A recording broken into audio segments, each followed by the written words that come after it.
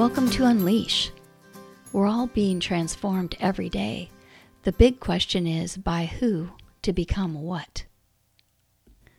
Well, thanks for joining us as we continue our series about how we're shaped by judgment.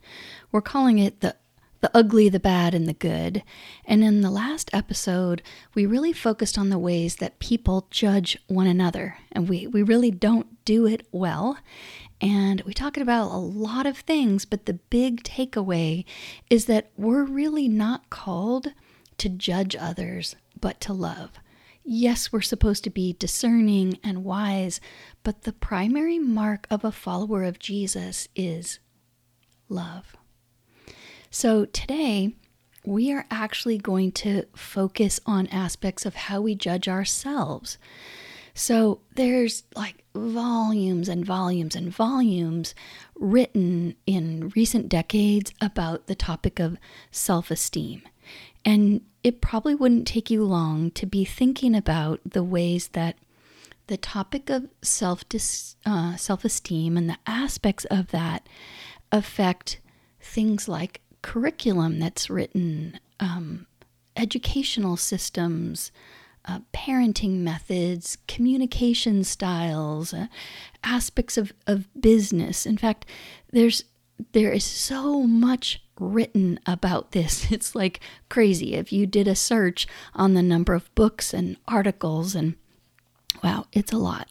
So if we just consider a simple definition of self-esteem, it's how we value and perceive ourselves.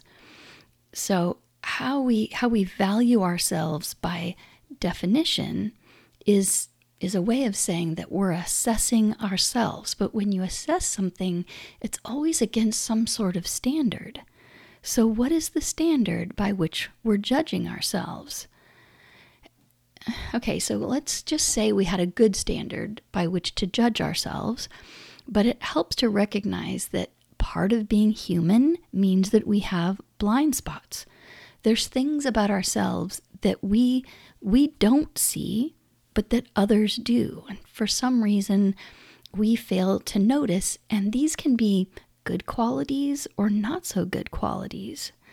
But much of the us within us is this crazy, vast, intense landscape of memories, experiences, beliefs, values, affected by personality and the environment that we grow up in. And it includes our desires and affections. And part of that, actually the bigger part of that, the most of it, is functioning on a subconscious level. And a small portion, maybe 5%-ish, is actually on the conscious level. So much about what we think about ourselves is not really easily discoverable. So, okay, then we can only come to the conclusion that we're not really going to be able to judge ourselves accurately. So maybe we can think about this.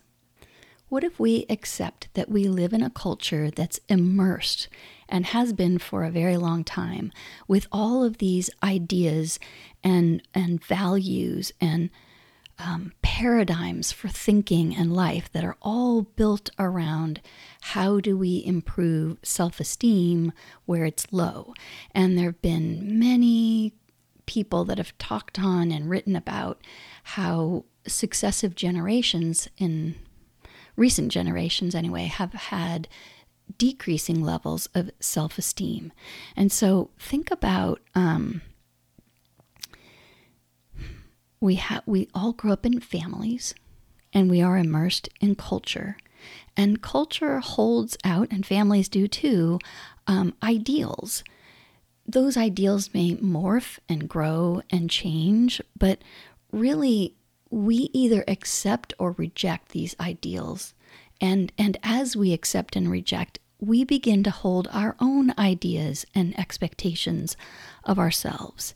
And many times we're holding expectations of ourselves that we were often just actually not able to to meet. We're not able to achieve those things, or certainly not as well or completely as we would want.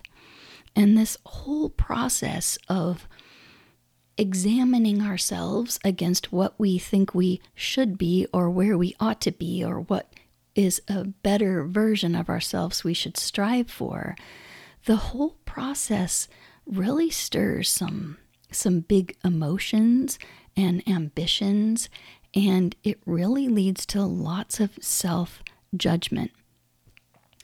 Some of that judgment may be like really overly favorable, like we just think much too highly of ourselves. And some of that self-judgment is going to be really harsh. We can be really ugly and condemning and really our own worst critics. But think about this. When we view ourselves too highly, what's the outcome? What do people, you or me or anybody, tend to become when they think really highly of themselves? Some of the things that come to my mind are like arrogance, pride, selfishness, a real selfish ambition. And what are some of the things that come to mind when a person thinks too low of themselves? Where they actually are more capable than they believe themselves to be. It leads to things like fear, anxiety, negative self-talk, doubt, just a difficulty engaging with others or following through on responsibilities and opportunities. So I think the one thing, it's not that in one short session we solve all the world's problems around self-esteem, but I think what is helpful to acknowledge is that we can all struggle with both ends of the spectrum, whether we think too high or too low of ourselves in different areas of life. But both are problematic. Both are destructive. So now what? So if the world's values and paradigms cause us to view ourselves in a distorted way, whether it's too high or too low, what's the solution? Well, to get to the most freeing and helpful solution I've found, I want to look at two things that the Apostle Paul taught in his letter to the church in Rome. So this is a letter that he wrote to a church that he'd never met them, but he had heard about them, he prayed for them, and he really cared about them. He wanted to make sure that they knew that if they belonged to God's kingdom through faith in Jesus, then these are the things that they should know, and then this is how they should live. So chapter 12 starts in the first couple verses with saying, because of God's mercies. And in the previous 11 chapters, Paul was laying out all of these amazing things that God had done by his grace for every person that comes to faith in Jesus. And so Paul is saying, based on all this amazing stuff, that you come to God in worship and gratitude, and in order to worship him, we don't want to be conformed to the world's ways of thinking, but instead we want to be transformed. And he says the way to be transformed is by renewing your mind, choosing very intentionally what to think on. And then the very next verse, verse 3, he says, about thinking, not to think more highly of yourself than you ought, but to be sober. Or another way to say that is to have sound judgment, meaning to be right-minded, which infers like a moderate view of ourselves, meaning not too high or too low. So how do we think rightly about ourselves? Well, this may sound counterintuitive, but really the only sure way to think rightly about ourselves is to think less of self by fixing our eyes more on Jesus, right? Think about, he was the perfect God-man who demonstrated this extravagant love for us by dying on the cross so that we could be completely reconciled to God, to have and be made new by faith in Jesus, and to let our minds and emotions run along all the old tracks of pride and fear. Is that wisdom? So Paul is telling the church there, hey, you guys, choose to be intentional about what you think on and in who or what you place your hope, from where you draw wisdom and truth. When I focus on myself and I'm preoccupied with my own strengths and abilities or my weaknesses and frailties, really, I'm already sunk. But when I fix my eyes on the God who is and who he says I am, then I'm able to be and do more than I ever thought possible before. This is a very different way of thinking than the world thinks. And this isn't the way that any of us have grown up necessarily practicing how to think. But I've spent many years practicing habits, and some of those were really bad. And so I am intentionally choosing to practice what is helpful, meaningful, wise, fruitful, life-giving. So where I think too much of myself, that's not helpful and wise and life-giving.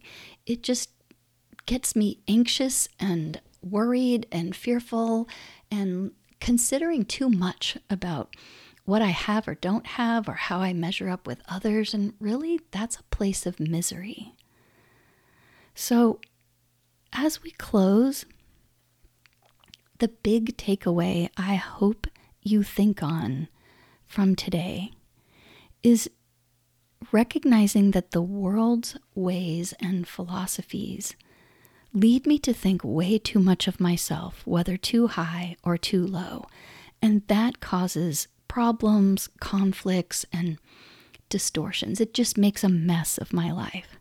So the one true, accurate, reliable foundation for thinking and living well is to think rightly about who God has revealed himself to be, what his character and nature is like, and then about who he says I am when I've been made new by faith in Christ Jesus. The cultural messages about self-esteem really causes me to put distorted lens on through which I see myself and life. And the more I learn to know who God is and what he's like, and the more I trust him to walk in the ways that he calls us to, the more I find freedom and hope and joy and peace, the things we long for, that sense of stability, security, longing, hope, and joy don't come from trying to prop ourselves up. It comes from abiding in a relationship with Jesus and trusting him that he knows us through and through. He knows us perfectly. He knows us far better than we know ourselves. And to trust what he says of us when we come to him by faith is the surest way forward. So until next time.